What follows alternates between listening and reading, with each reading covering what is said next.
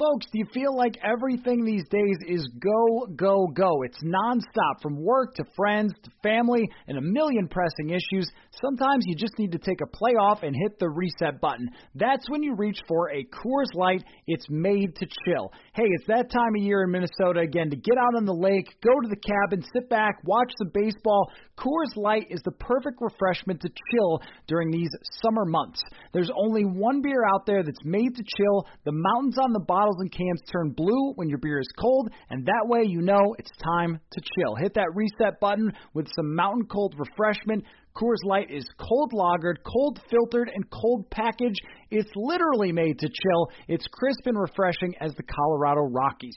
Coors Light is the one you should choose when you need to unwind, when you want to hit the reset button. Reach for the beer that is made to chill. Get Coors Light in the new look delivered straight to your door with Drizzly or Instacart. Coors Brewing Company, Golden, Colorado, and as always, celebrate. This is Greg Olson, inviting you to check out my new Blue Wire podcast, TE1, where I interview tight ends throughout the history of the NFL who have helped revolutionize the position. TE1 is presented by the Chevy Silverado. The Silverado is all about grit. It's strong and dependable, exactly like playing tight end. Just like the incredible players we sit down with on the podcast, the Chevy Silverado is in a league of its own. Strong, advanced, and dependable. Download TE1 today, wherever you listen to podcasts.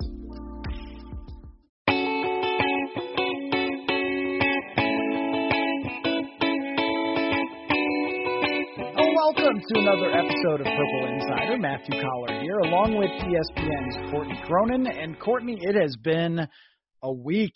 It has really been a week. My mentions are a complete truck fire after writing that it's not really all that realistic for the Vikings to tank right now, and their chances at Trevor Lawrence aren't super high despite an 0-2 start. So how's your last few days? It's been good, probably better than the Vikings, considering they've lost what feels like a player a day to injury, with Troy Dye going on IR, Anthony Barr 3 days prior going on IR. Now you have two cornerbacks who don't look likely to play on Sunday. And then another one enters the injury report today with Chris Boyd and a hamstring injury. So, I mean, it's just a lot. I'm great, I guess, comparatively speaking to the team that we cover. But it's just kind of amazing to me as I've toiled over the last few days following the Colts loss and figuring out, wow, this went south very, very, very, very, very quickly. No, like of all teams that, you know, are 0-2 right now are the ones who were like really struggling. I think the Vikings are the ones who did not anticipate being where they're at more than any other team in the NFL. Like the Jets stink.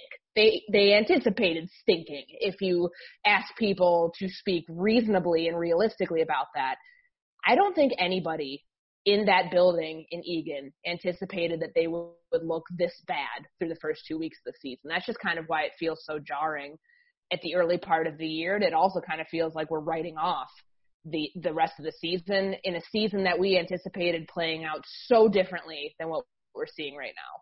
Okay, let's talk about that for a minute, because I went poking around to see other prognosticators who picked the schedule and who, you know, named the division winners and so forth. So, you know, The Athletic and other different places like that, see what everybody picked.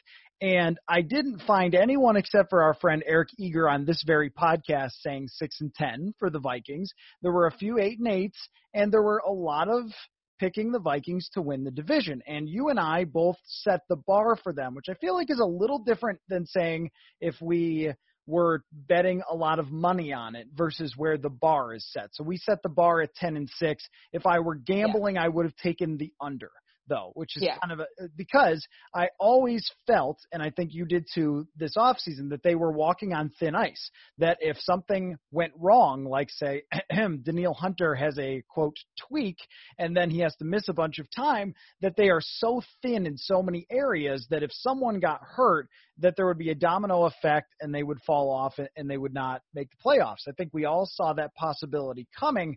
To enter the season 0-2 with allowing the second most points in the NFL and being a disaster on offense to where they only can put up 11 points against the Indianapolis Colts, and the only touchdown is very late in the game.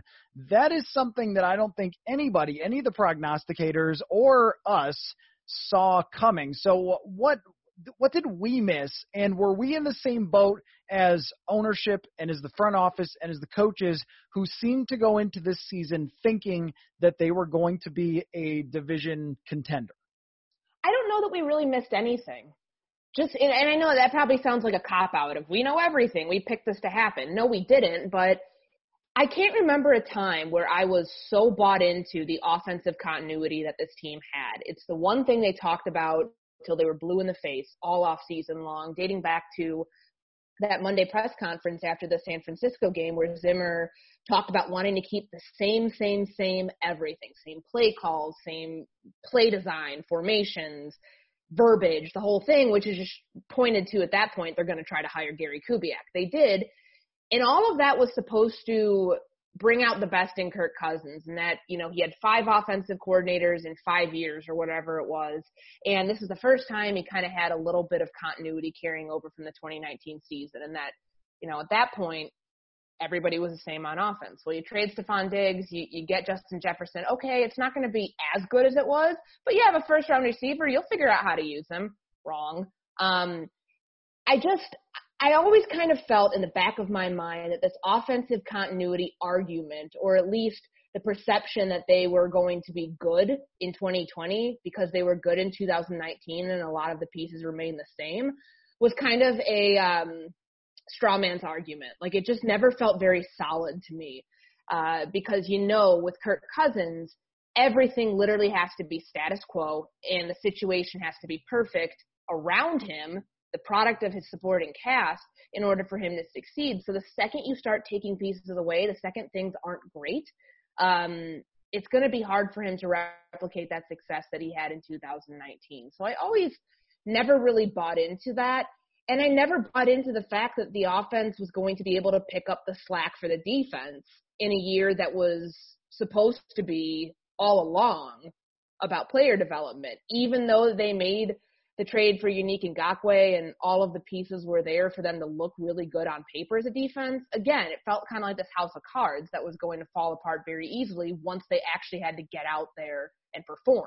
And that's exactly what we've seen. It shouldn't surprise anybody that they're this bad. It really shouldn't, because they're built for 2021. They're not built for this year. So that's kind of the thing that, we expected them to be able to be like, yeah, sure, like we're built, for the future, but we can still win now.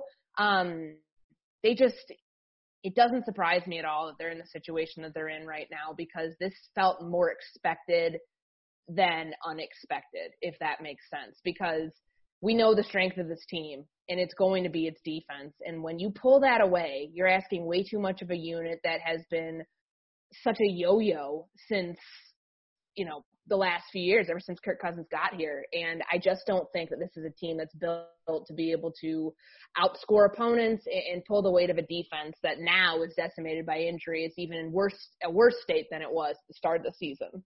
I think the way that we looked at it before the year was there was a very clear-cut best and worst case scenario with this team. That the best case scenario was that Irv Smith Jr. takes a huge step forward. Justin Jefferson is ready.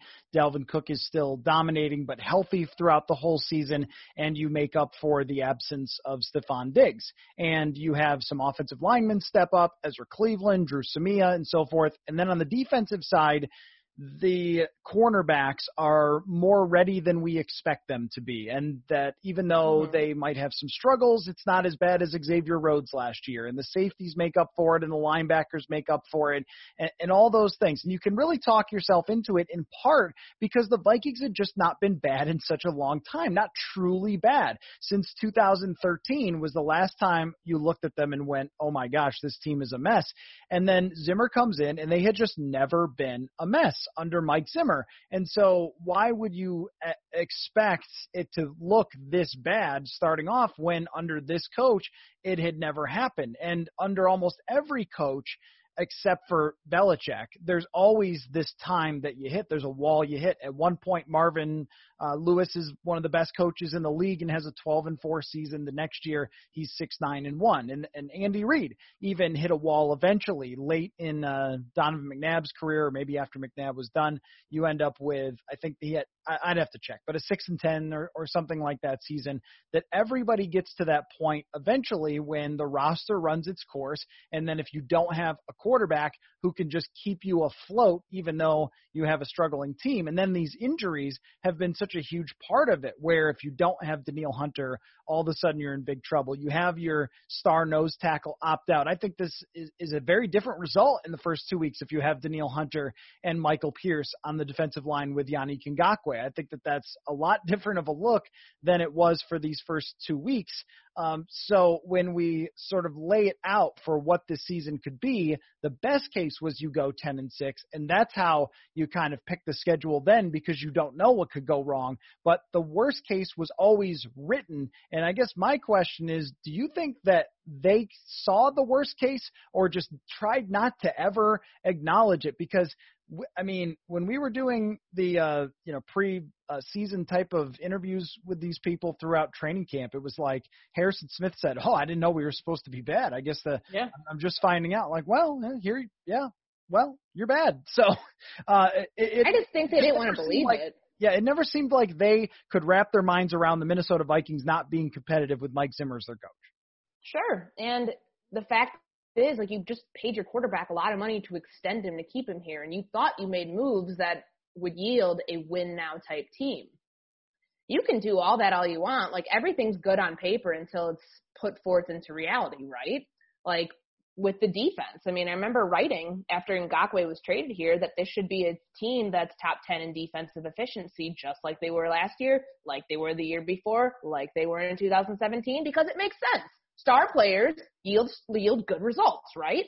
But then again, it's like, when you think about it in realistic terms, you have a whole position group that's down this year with your cornerbacks. Like, it just, to anticipate that you have all these other players who are able to pull along a unit that has been decimated by free agency and now is with injuries, and you have young players having to step up against really good quarterbacks and really good wide receivers that they're going against, because let's face it, the Vikings were a good team last year, good enough to where the schedule is brutal for them in the first 5 weeks of the season.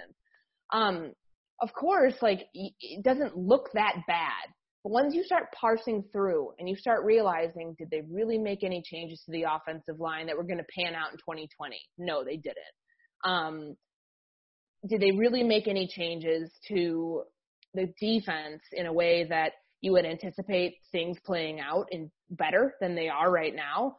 Well, yes, but then circumstances happen. Michael Pierce opts out, like you said. Like, you didn't sign a 3 technique and you didn't draft one. Well, Everson Griffin, you couldn't get him to come back. Like, all these things that I think they thought they might have just been able to overcompensate for or beat out didn't go their way. Like, that's just the way it is. And I think there was just too much faith put into changing the identity of this team where the offense could carry the defense, because it has never been like that in the 7 seasons Mike Zimmer has been here. I mean, you even heard him say on Sunday that, this is not the way that we play. And no, it's not, because you don't have an offense that can score at will with others when your defense isn't able to pull its weight. That's just the way it is. And I don't know how easy it is to change your identity based on your personnel and the strength of your personnel, and especially with who you're playing with now and probably what this team's going to look like 5-6 weeks from now, which is why so many people are already looking towards 2021. There's a fan base that's saying tank for Trevor, because it's just very unusual territory to think about this team being an offensive team that has the firepower to compete with the likes of Green Bay, with the Saints, with the Cowboys, with high-octane offenses across the NFL. That's never been their MO, and I don't think it will be. And even in a year like this where so much has gone wrong, I just don't think that you can change who you are fundamentally this quickly to be able to survive. And my main point on Tank for Trevor, by the way, is Not that it would be the bad move. It's that it isn't really feasible unless you are going to bench Kirk Cousins today, because there are some teams in the league who are so bad they are already, even though you're all 0-2, they're already looking a leg up on you. The Jets specifically, I think, are missing their top 3 wide receivers this week.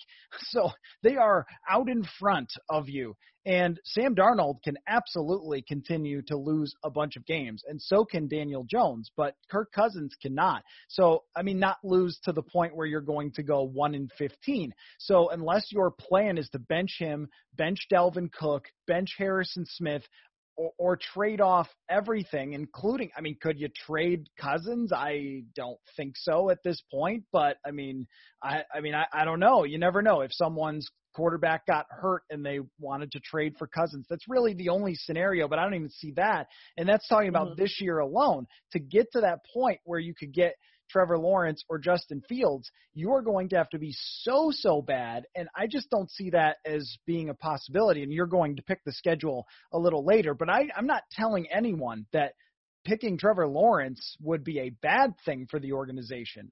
Speaking of the offense, though, because I feel like this week I've obsessed over the big picture here, and there's some small picture things that are developing that are really interesting, and one of them is Gary Kubiak talked about how he needs to find ways to get the ball into the hands of Justin Jefferson. Totally agree. And through watching back the tape, I'm going to say something that people might be horrified by and maybe upset and may get some pitchforks out, but I didn't think Indianapolis was entirely Kirk Cousins' fault. I looked back at the all 22. I couldn't find receivers open. I mean, there have been times in his career he's missed open receivers, but I couldn't find them. He threw some interceptions. Some of them were on him, and other ones a Hail Mary. But even the interception, he just heaves it up to someone in double coverage because no one else is open. And I guess I'm sitting here saying, I'm not even sure what else he was supposed to do on Sunday between the offensive line and the scheme not getting people open and the receivers not being open. And I kind of went to Kubiak. He was looking at himself in the mirror today and wondering, maybe this is something we just didn't anticipate, was Kubiak is going to have to work himself up to that fastball. He's not just coming back after not calling plays for a while and throwing 100 miles an hour. That's a fair point. And Gary did take ownership and accountability of the fact that he's got to get guys open. I mean, I think it's just like a hard thing for people to stomach and to fathom that your $33 million a year quarterback needs you to handhold him in this sense and scheme guys open. All quarterbacks need the help of their offensive coordinator, but when you have somebody who is not able to overcome play calling, and if a play breaks down, change at the line of scrimmage, that whole thing, I think that frustrates people because Kirk was looked at as the missing piece, as the answer for this team in a Super Bowl, and it just hasn't panned out that way. So now we're blaming play calling. And just to be honest with you, I mean, I went back and watched all the interceptions. The Jair Alexander one in the second quarter, I think it was in the second quarter of that, whatever it was in the Packers game. Thielen was, running an out-breaking route. Kirk threw the ball inside towards, Thielen's inside shoulder. That's not on Gary. Kirk had all the time in the world on that throw. The interception, the jarring one against Indianapolis when he's throwing in double coverage, he's forcing it. B.C. Johnson was breaking over the middle of the field. He was open. I'm not going to say he's wide open. I mean, he's a second-year receiver. So, I just don't think Kirk Cousins trusts his other guys. Is that on Gary Kubiak? Maybe. Yeah. But, the more jarring thing to me is the safeties and just kind of what the play calls were. Like these play action drops when you're backed up towards your end zone and kind of like everything that transpired in both of those, in leading up to both safeties and a safety play itself. It's not a mark of a team that is really aggressive and something that you should fear. That's kind of soft, in my opinion, when you're calling that. And honestly, it's just when you're calling a couple play action passes here and there to get Kirk Cousins comfortable, that to me screams somebody who needs half field reads. And is that on play calling?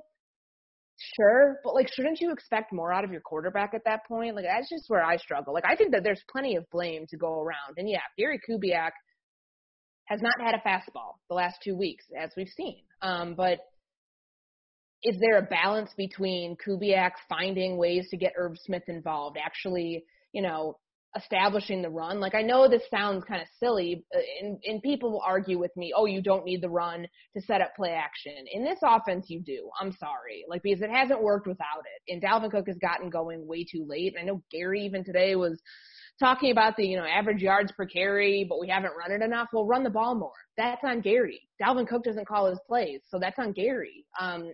But beyond that, I think that it's kind of this perfect storm between bad protection on the offensive line, Kirk Cousins not trusting. He doesn't have his contested catch monster in Stephon Diggs anymore. Like, everything's going Adam Thielen's way. That's where coverage is being dictated towards by defenses. It's very obvious. And Kirk's got to trust other guys are going to get open for him, but he doesn't. Like, think about what Kyle Rudolph said 2 years ago. It's very obvious, like, how people feel about Kirk and, his teammates, and about him giving them chances and things like that. Like, that's not going to change. Like, so does that go to Gary then to make all of his reads very obvious, so he's not having to, like, dissect defenses and read coverages, just knowing he has to throw the ball to a certain spot? Then, yeah, I could see why people would say, okay, Gary is the blame there. I want to remind you to go to sodastick.com to get your original Minnesota sports-inspired goods. If you have not seen this stuff yet, you've got to check it out. One of my favorite designs is of the Metrodome. I have a T-shirt of this one myself, and it's perfect for those of you who grew up going to the Metrodome. All of their apparel is screen printed here in Minnesota on super soft, super comfy shirts and hoodies. You will love it. And we're going to hook you up with free shipping on your next order. Use code PURPLEINSIDER for free shipping. That's SodaStick, SOTASTICK.com. Original Minnesota sports-inspired goods. Code PURPLEINSIDER for free shipping. Get back to the conversation in just a minute, but first, Visa knows that local businesses are the heartbeat of our communities. Whether they're our corner stores, our coffee spots, or our favorite shops, local businesses have always been there for us. They remember our orders, they call us by name, always giving back, making a difference, and going the extra mile to support us and our community. And right now, more than ever, local businesses need our support. So now it's time for us to return the favor. The next time you go shopping, make the choice to shop at local businesses and look for the contactless symbol and tap to pay with a contactless Visa to help support your community, because where and how you shop matters. Visa, everywhere you want to be, official partner of the NFL. Yeah, well, this might sound a little crazy too, but the offensive line on the interior is so much worse than it was last year, and it was super not good last year, but this last game with Dozier and Samia, it was untenable, and I almost wonder if there needs to be more of 2018 quick pass game involved here, which I know, again, sounds ridiculous because it didn't work for Kirk in 2018, but there were games that he performed really well.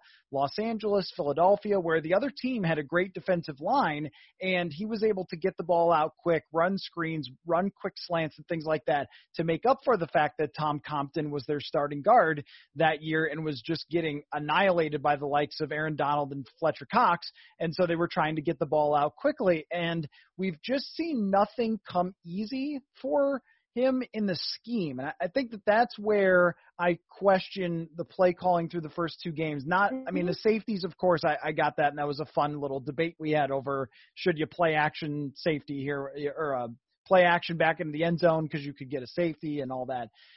But in terms of the overall, last year, Kirk Cousins averaged something like 8 yards an attempt behind the line of scrimmage because there were a lot of really successful screens to Dalvin Cook. And then he could hit deep passes because they were running successfully and all that stuff. But this year, everyone knows exactly what's coming before you even step on the field. So if you can't execute it at a super high level, there's got to be a different answer for them. And that's where, at least last week, there was not a different answer. It was a lot of the same. He came out with a couple of more bootlegs, but that's still like everything can't just be mash the play action button, mash the bootleg button. Like you just mash the Dalvin Cook button. Like there has to be a consistent, successful passing game at some point. There has to be easy completions that result in big yards. Like even Patrick Mahomes, who is the greatest quarterback that we have seen in I don't know how freaking long, like maybe since Peyton Manning at his peak, right? but how many easy yards and completions does he get every week on little screen passes to Tyreek Hill or little throws to running backs out of the backfield that he made all these bad running backs or even okay running backs look good with these little passes out of the backfield. Like, that is something that has not existed in the first 2 weeks. And if it doesn't exist, then I'll take it back. Like, Kirk could look this bad all season long. I don't think it's possible, but if they don't find ways to get him easy yards, you're exactly right that he will not throw it to a covered BC Johnson. He will not throw it to a covered Adam Thielen, a doubled Adam Thielen very often, or Justin Jefferson or Irv Smith. Like, he'll just hang on to it and take sacks or throw the ball away or whatever it might be over and over again for the whole season. Yeah, and that's the thing. I understand what you're saying. Like, give him some gimmies, right? Like, draw up some quick screens, draw up a few quick play action drops to get his confidence going, to give him some easy yards, essentially. Like, don't make him – he doesn't need to take deep shots at the beginning of the game or anything like that, but find ways to make him comfortable so then you can get a little bit more aggressive as the game goes on. But like you said, the play action game hasn't been there, which is just kind of concerning because this is a guy who led the league with 13 play action touchdowns last year. He's attempted 8 play action passes total this season. So that's just kind of weird. And that's on Gary. That's on play calling. But they when it comes down to Stephon Diggs, I know that we talk about him ad nauseum, but it's important because what you're seeing, they haven't been able to replace what he did so well. Certainly he was the deep ball threat, but Justin Jefferson ran a 4.43 40-yard dash. He's a straight line speed guy. He can be your deep threat. But why aren't you using him to clear out underneath for Adam Thielen or using Thielen to clear out for Jefferson? Why aren't you running these deep overs off play action and having Jefferson be that guy? That's what Stephon Diggs did. Hell, that's what Adam Thielen's done before. It's like, why can't they use the playbook or at least parse through it to use pieces of it with Jefferson, with the personnel that they currently have? It's not like, Jefferson may be young, but he's obviously played at a very high level before, and he runs a pro-style route tree. He knows what he's doing, and you can ask considerable amount from him. I just don't really understand why those type of plays have not been called to try to bring out the best in your quarterback, because you're right, there's just not a lot of variety. It just feels like we're seeing the same thing over and over again, and they can't win games that way because defenses, regardless of whether you're playing against this soft cover 2 that Indianapolis plays, or playing, a team that's going to blitz you all the time, it's just very easy to figure out what this offense is going to do. It seems like it's very predictable. And the other point on Jefferson is, even if you feel like he doesn't have the route tree mastered, can you just give him the football somehow?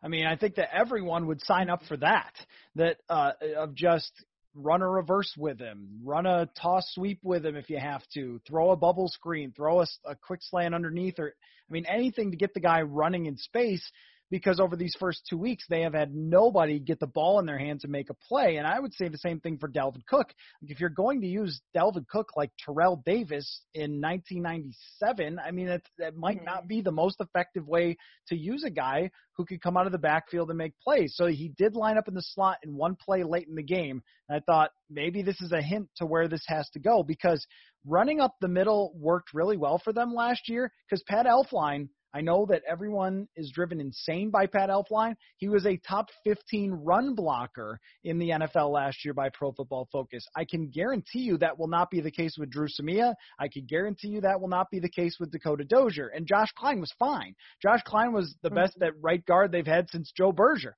And not to say he was great, but he was fine. And he knew what he was doing in the blocking scheme and so forth. Now they have 2 guys that are well below average, and I'm not even sure you can run behind them after what we saw the other day with DeForest Buckner just eating them alive. So there's going to have to be creativity here, and that's where you go, I'm not so sure that Gary Kubiak is there needs to be creativity guy. And I'm not trying to be ageist, and you know that we talk about all the time, we love Gary, but when you're out of the game for a bit, I even remember this from Joe Gibbs' A Football Life, that when he was out of the game for a bit and he came back, probably John Gruden went through this too, things had changed and it took some adjusting, and that might be what we're seeing over these first couple weeks. Now, I also wanted to ask you about Mike Hughes. a neck injury. As we record this, he did not practice again, which points to bad things for Sunday. Usually if you don't practice Wednesday or Thursday, you're not playing on Sunday. A neck injury, same issue he had before. And, I mean, are we going to look at Mike Hughes at some point and just say, I don't even know what this guy is. I don't even know if I could say, like, he was a bust because he couldn't play or just because he hardly ever played. I think we're going to end up looking at this like he was doomed to fail from the start because the injuries held him back and he was never able to fully assume or play up to the level of his draft positioning. It's unfortunate. The whole bust label, I mean, the reason I bring that up is because I see that in my Twitter mentions just about every fifth tweet that's sent my way is this guy's a bust. But would you be saying that had he not had the ACL tear? I don't know. I feel like he just was so behind in his development and so much is being asked of him. And the perception that he's supposed to be this veteran at 23 years old in his third season when the guy came into 2020 having 20 career games under his belt, that's unrealistic. Like, stop it. Like, what the team should have done in my eyes, and I think, it's a realistic thing, is bring a veteran along. Like, this guy's still learning how to play cornerback in the NFL because injuries have limited him in so much of the first 2 years of his career that it's kind of unfair to put these expectations on him because he was behind from the start ever since he injured his ACL against Arizona in 2018 and then just the surgery and all the fallout from that and how long it took him to recover and come back. I just think that he was set up in a way, the injury just hurt him. And I'm not going to blame it entirely on that. You'd like to think that he could, be what you drafted, but it just doesn't appear that's going to be the case. And I think it's because the outside expectations have set it up to where, okay, he's a first round corner. Like you've got to live up to that at some point. And he just hasn't been able to. And I think people freak out too with Jeff Gladney being a first round corner and he hasn't played great early on because like what we saw from Mike Hughes in those first few games as a rookie probably appeared more promising than what you're seeing now with Jeff Gladney. And even someone like Cam Dantzler, but granted, look who was playing with Hughes back then. It was a decent Xavier Rhodes before the decline in Trey Wayne. So I don't know if it's fair to judge it in that respect.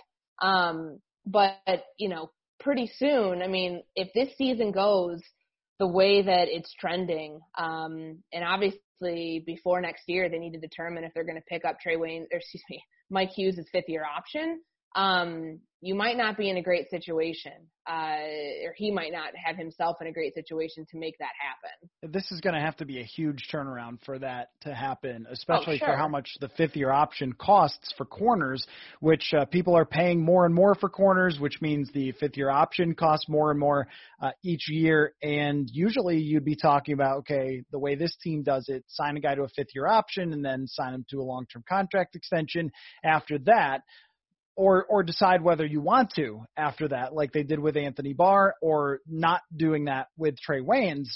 But in this case, you might be talking about not even doing the fifth-year option because you're just too concerned about his injuries and where this is going to go in the future. Because multiple neck injuries just sounds like this isn't going to go very good. I mean, anytime, that's the thing with Danielle Hunter where, hey, look, leave him out as long as you need to leave him out because A, none of this matters, and B, it's Danielle Hunter and a neck injury could mess up your entire career as a pass rusher. Well, the same goes for a cornerback. I mean, we're talking about getting your head around and all these things. Not that a neck injury isn't a big problem anyway, but if it's keeping you out for the second time, that's where you go, this could be a pretty bad situation. And honestly, I feel for the guy because there's nothing you could do about these injuries. An ACL, those happen to a lot of players. A random and kind of bizarre neck injury, I'm guessing that this one has something to do with the last one, and you get in a situation where we might never, ever find out whether Mike Hughes was actually good or not, because we saw flashes last year in the Giants game. He's terrific. In the Dallas game, he was awful. And then this year, he struggled mightily against the Packers and then was good against Indianapolis. And then Cam Dantzler getting hurt so quickly. Coming into the league, his big thing was the guy has no meat on the bones. He weighs nothing. And then he gets a rib injury right off the very start, and that's not great for him either. That's one where you go, that'll recover the rib injury, but still, are we going to be talking about that with him too? And Jeff Gladney not starting, and he's got the knee thing, and all of a sudden it's like, remember when we were talking about how all these young corners were going to be better than Rhodes and Waynes? Well, not if they never play, or when they do play, they're hurt. And I don't know, there's no like, oh, guys, you should have seen this coming to it. It's just that when you talk yourself into things like the young corners will be fine, we don't need to sign Drake Kirkpatrick or Prince Amukamara, well, think about maybe the worst case as well as the best case. Yeah, no, I mean, I think they were placing too much of a responsibility on this cornerback unit to come along as quickly as would be required to play at a competitive level and to be good and to be able to like hold their own. You needed a veteran presence there. You needed a Logan Ryan. You needed a Drake Kirkpatrick. You needed somebody who had played the position more than 20 games over the course of their career, like Mike Hughes had, to be that presence. Because as much as Hughes was being relied on kind of as the teacher of this group, kind of like player coach, they're looking to him, hey, you've done this, you've been in this defense. Well, he's still a student himself. And I think that's a lot for him to shoulder. So the way that I look at it, I don't think it's really Mike Hughes' fault that things are the way that they are. And I don't think that you could blame that he hasn't come along quickly enough. I think it's just, this front office, I mean, the decision that they made to not really kick the tires on any corners, that's it's kind of a serious thing. It's not playing out the way it's supposed to. That's probably one that you regret. I mean, there's a lot that you can regret from things that they've done in the off season to where they're at right now, but the fact that they never really came close on signing any of the veteran cornerbacks that were out there, to me, was just really bizarre, because that felt like the most obvious move. I know that I had several assignments where I had to pick kind of like what would you expect to happen, and that was one. To me, it seemed like a no-brainer. Get back to the conversation just a second, but even though sports took a break, your business didn't. You have to keep moving, and that makes hiring more important than ever. Indeed is here to help. Indeed.com is the #1 job site in the world because Indeed gets you the best people fast. Unlike other sites, Indeed gives you full control and payment flexibility over your hiring. You only pay for what you need. You can pause your account at any time, and there are no long-term contracts at all. Plus, Indeed provides you with powerful tools to make your search even easier, like sponsored jobs, which are shown to be 3.5 times more likely to result in a hire, and with 73% of online job seekers visiting Indeed each month, Indeed is going to get you the important hire that you need, just like they have for over 3 million businesses. Right now, Indeed is offering our listeners a free $75 credit to boost your job post, which means more quality candidates that you will see fast. Try Indeed with free $75 credit at Indeed.com/Blue Wire. This is their best offer anytime, available anywhere. Go right now to Indeed.com/Blue Wire. Terms and conditions apply. Offer valid through September 30th. Yeah, I mean, guard, corner, situational rusher, all these things we talked about, and nothing happened. And now it's coming back to bite them because Eddie Yarbrough isn't your situational rusher, and Drew Samia is not the answer at guard, and your cornerbacks are hurt and maybe not ready for this. The fact that Zimmer didn't play any of the previous crop of highly drafted corners until basically their third years tells you exactly how hard this is to do, and then to put so much pressure on these guys all as a young group to handle it. I think we always saw that as this could go sideways fast, and here we are. It's gone sideways fast. So now Chris Boyd shows up on the injury report, and it's like, Harrison Hand? Can Nate Metters come back and play corner? Is Terrence Newman around? I've made that joke. I saw Captain Munnerlyn tweet, "Hey, Vikings." So, I mean, right? Like, what are you going to do if Chris Boyd is also banged up? He's got a hamstring injury. I don't even know who's playing slot corner. It must be Jeff Gladney would be the plan here. That's my thought, that it would be Gladney at nickel. I mean, he'd be playing the whole game because he's going to have to play outside too, and it'd be opposite Holton Hill. But when they're in nickel, Harrison Hand or you call Mark Fields back up, or is he still on? No, he's up. Yeah, Mark Fields he's is up. So I guess you use him. I know Mark Fields. Yeah, that's the state of things where we're at right now. Where they can't field a defensive back group here. Oh my God. I do, unfortunately. Yeah, so I mean, he'd probably have to start outside if you're in nickel, and then have Gladney in the slot and outside Holton Hill. But oh man, you think he'd be the offense's mark for that week? Mark Fields. Yep. There you go. That's why you do the podcast, and that's why people listen. So bad. And I'm also not convinced. Really bad. I'm also not convinced Holton Hill can play good. Are you? I feel like he gave up on a couple plays, to be quite honest with you, last week, or made what we call business decisions not to tackle. Against the Rivers, yeah, especially against Rivers when Rivers was trash talking him, and he elected not to lay him out, which I think said quite a bit about how everybody was feeling that day. But I think it's possible. You talk these guys up, you say oh, well, he's got the potential, but we only saw a tiny bit of him in 2018, and that was with a really good defense overall that pressured the quarterback constantly. Now he's actually forced to cover a lot, and it looks like he can't play.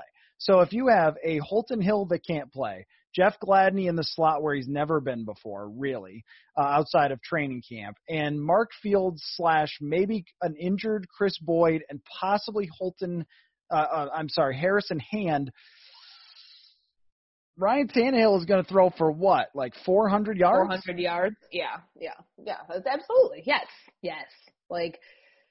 There's no way around it. And you're going to be exposed one way or the other. Last week, they chose to play the corners differently to try to help them out. And what did that yield? Jonathan Taylor carving up the run defense by and large throughout the first 3 quarters of that game. So it's not going to look good. And I don't know if it's fixable at this point. The expectations of that group were just too much. Of any position group, that is directly responsible for keeping receivers in check and trying to limit the effectiveness of passing games across the NFL with really good quarterbacks, you can't have first-year, second-year players, third-year players who have been injured for most of their career. You can't expect them to be awesome. And I don't know if it was just that we bought into some of the hubris, that this is the cornerback guru and Mike Zimmer and he can figure it out. And, the other corners were such trash, so how much worse could it possibly get? Well, I think you're finding that out right now, and it's pick your poison. Would you rather have Rhodes and Waynes back here, given what happened last year, versus this group? It might not be as bad, to be quite honest. Oh no, but obviously they were close. They were close. They had no money. They had no money to be able to do that. So yeah. I look at a lot of the things that they've talked themselves into the same way as my golf game is that our buddy Sam Ekstrom and I were playing not too long ago, and I made 2 long putts, and Sam said, "You know what, man, you might just be good at putting." And I was like, "You know what? Hell yeah, I am good at putting." And then, of course, the next time we played, no long putts were made, and it really turned out that it just kind of fell my way that previous day. I didn't have any secret sauce for how to make long putts. I was just kind of hit it right. And I think that this team, with some of the, hey, we can just draft late round defensive ends or 3 techniques and turn them into stars, or hey, we could just draft corners and we'll just develop them and they'll be great whenever we want at kind of the snap of our fingers. I think those were kind of long putts. Yeah, you did something that got you there, so you deserve credit for it. I get to write down a birdie, but if I'm going to count on that all the time going forward, I probably shouldn't. And it turned out for the rest of the summer, I didn't hit much long putts, and the same goes for the Vikings. And I think that they kind of, you could talk yourself into, well, this is the cornerback guy, so anyone they draft will just work. And that goes back to the, hey, maybe you should have had your, like you said, Logan Ryan or whoever else, because I think that the funny thing about this situation, as bad as it is, it didn't necessarily have to be. It's just that the worst things that could have happened are happening, and that's where you're at. So I have one more subject before you pick the Vikings' rest of the schedule to wrap this up, and that is Is Anthony Barr done being a Viking forever after, really just in general because of his injury? Maybe. I mean, they can get out of that, right? So 2019, he comes back. It's basically the first 2 years, and then it's a backloaded contract after that. It would have to be in a situation, I think, where you're trying to cut your losses and you need to unload Kirk Cousins however you can, but you also need to create cap salary. If you can't, then you're trying to create salary cap space elsewhere. So if you can dump his contract or cut him and get rid of him, just move on, I think you might. That's always kind of been the one that you looked at when he shortchanged himself a lot to come back and play here. You look at that contract and say, okay, well, at 2021, after the first 2 years are over, there's probably a way that they can, cut their losses with Barr and move on. And I think it's just because you talk such big game about making this guy a situational pass rusher, and it was just never it just never played out the way that you wanted it to, right? So it's well, you've seen what you're going to see with him. Do you really need to see more? Do you really think it's worth investing that much in keeping him around past this season? He's got a $15.5 million cap hit next year. Kendricks's goes up to $12.53. It's expensive. So I'm looking at it right now. If you cut him in 2021, you have it's just gosh, it puts you in a bad spot. There's a $7.7 million in cap savings, but the dead money for that is 7.8. So that's a lot. But it would be huge. It would be huge after that, though. Yes, so, and it's sort of like the Diggs trade where it got you a little now and a lot later. Sure. But once a team starts accruing a bunch of dead cap space, you start looking at them a little side eye. Like, is something going on? Are you guys okay? Are you guys going to be all right with all that dead cap space? Because usually that hinders you eventually, and it will for them. With Barr, you ever think I'm trying to think of a comparison with Anthony Barr and becoming more of a pass rusher. It's just maybe when I was a little kid, my parents always talked about taking us to Disney World and never did. And it was sort of maybe there's that to it. It's someday we'll go and we'll plan on it. Okay, great. And it just never ever happened. His press conference after he comes back, they're talking about, oh yeah, we're more of a pass rusher and all that. Just never ever happened.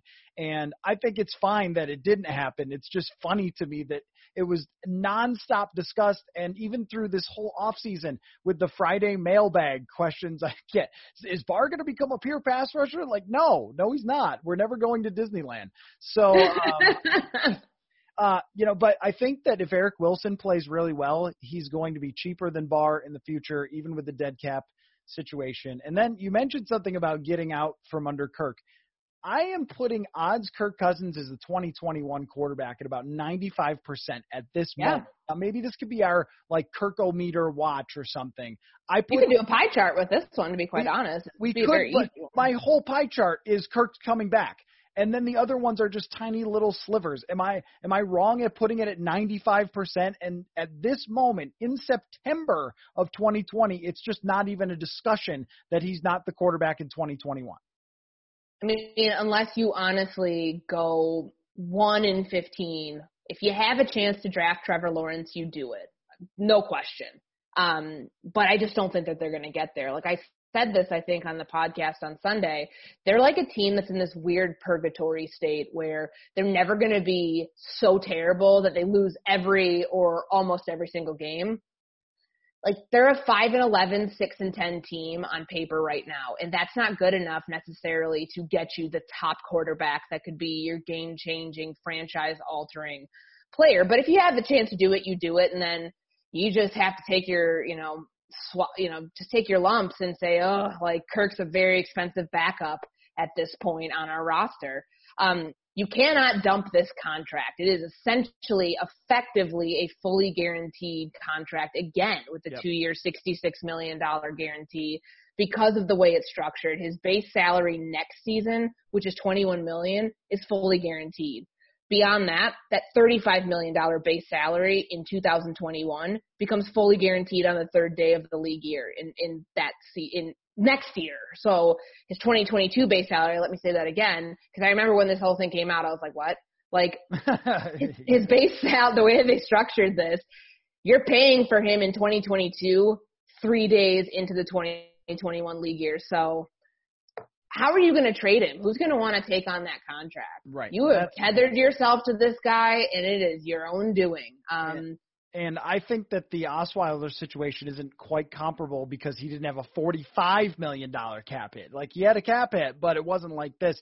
The other thing I would say, too, the Detroit Lions had a wonderful case to draft Tua this year, and they picked Jeff Okudah. The San Francisco 49ers had a great case to pick a quarterback in 2018. They stuck with Jimmy Garoppolo. Washington, the football team, had a great case to draft Tua. But a lot of times when teams make a decision on who our quarterback is, they stick with it and they go with it. And I think that it's possible that even if the Vikings were drafting in the top 3 or 4, that they would not do that they might even trade out and take the tackle instead of taking Trevor Lawrence or Justin Fields. I think that that's possible. And I know that anybody who just heard this, if you're in your car, you drove off the road. If you're near a window, you jumped out of it. But I'm telling you, it's realistic. That's the Detroit Lions. The Detroit Lions had about the most miserable year ever last year, and they still didn't pick a quarterback because they're sold on their guy, Matt Stafford. And here we are. He's 0-2 again. I mean, Matt Stafford, the most celebrated 68 and 81 quarterback of all time. I've never seen a quarterback do so much losing and get so much celebration as Matt Stafford, but I think that they feel the same way. Like, he's our guy. We can win with him if we put a good team around him. I think the Vikings feel that way. And also, if you draft Trevor Lawrence, you better be handed in your resignation papers after that, because you signed Kirk Cousins to an extension and told everyone he's your guy. This is the real him in 2019. And if that's the case, that means you were so freaking wrong that you might as well just walk away. So I think that it's very possible that we don't see that even if they get to the top 2, which, by the way, they won't. So you're saying stubbornness of this front office and the non-willingness to concede, we screwed up, would prevent them from drafting Trevor Lawrence if they had a shot at him. Yeah, I think there's to protect their own jobs, not for the sake of the franchise. There's no guarantee that they take a quarterback in the top 2 if somehow they end up getting there, in my mind, because they're the ones that extended Cousins and were sold on him as being the 2019 version. They have pushed all the chips to the middle of the table with Kirk Cousins. They've said he's our guy, he's our franchise. And to double back on that means you were wrong about everything. And so if you were wrong about everything, then you might as well just not be running the team anymore if you were this wrong on this position. That's how I look at it. And so I think it's always been, hey, we just got to give Kirk this, give Kirk that, and it would still be that. And I might be completely wrong. I'm just saying it's possible that this circumstance, as we've seen before with San Francisco not drafting a quarterback high, and we've seen with Detroit not drafting a quarterback high, that we could run into the same thing. So, all right, this has been epic, and you have to finish it off this way by picking the rest of the Vikings schedule. So this weekend against the Titans, what do you think? Loss. Okay, 0-3. They go down to Houston. Loss. 0-4. I think I know the next one. So they loss. That one hasn't changed. They're starting. I already said they're starting out 0-5. You can't flex that one too early. Falcons on October 18th, the game that they want to have fans at. I think that's going to be a win. I don't think they're starting out 0-6 going into that Week 7 bye. I really don't. Okay, at Green Bay. Sorry, go ahead. No, that's fine. I just don't see that. But they're not, like we said, they're too talented to be absolutely atrocious.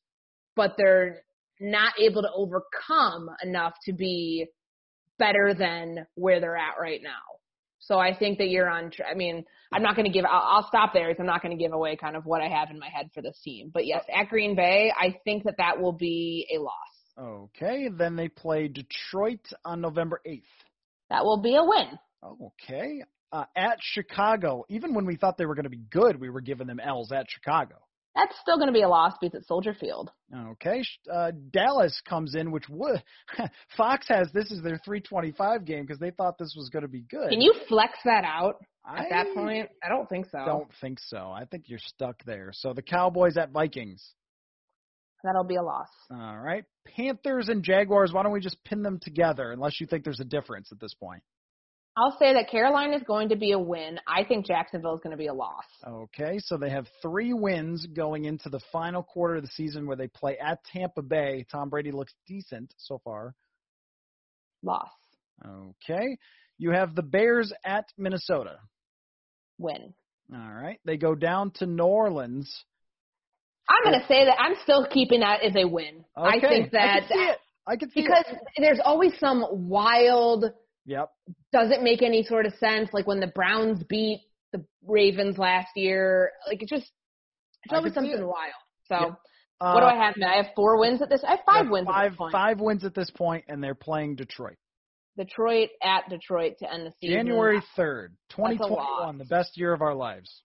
That's a loss. So they are a 5-11 team. Okay.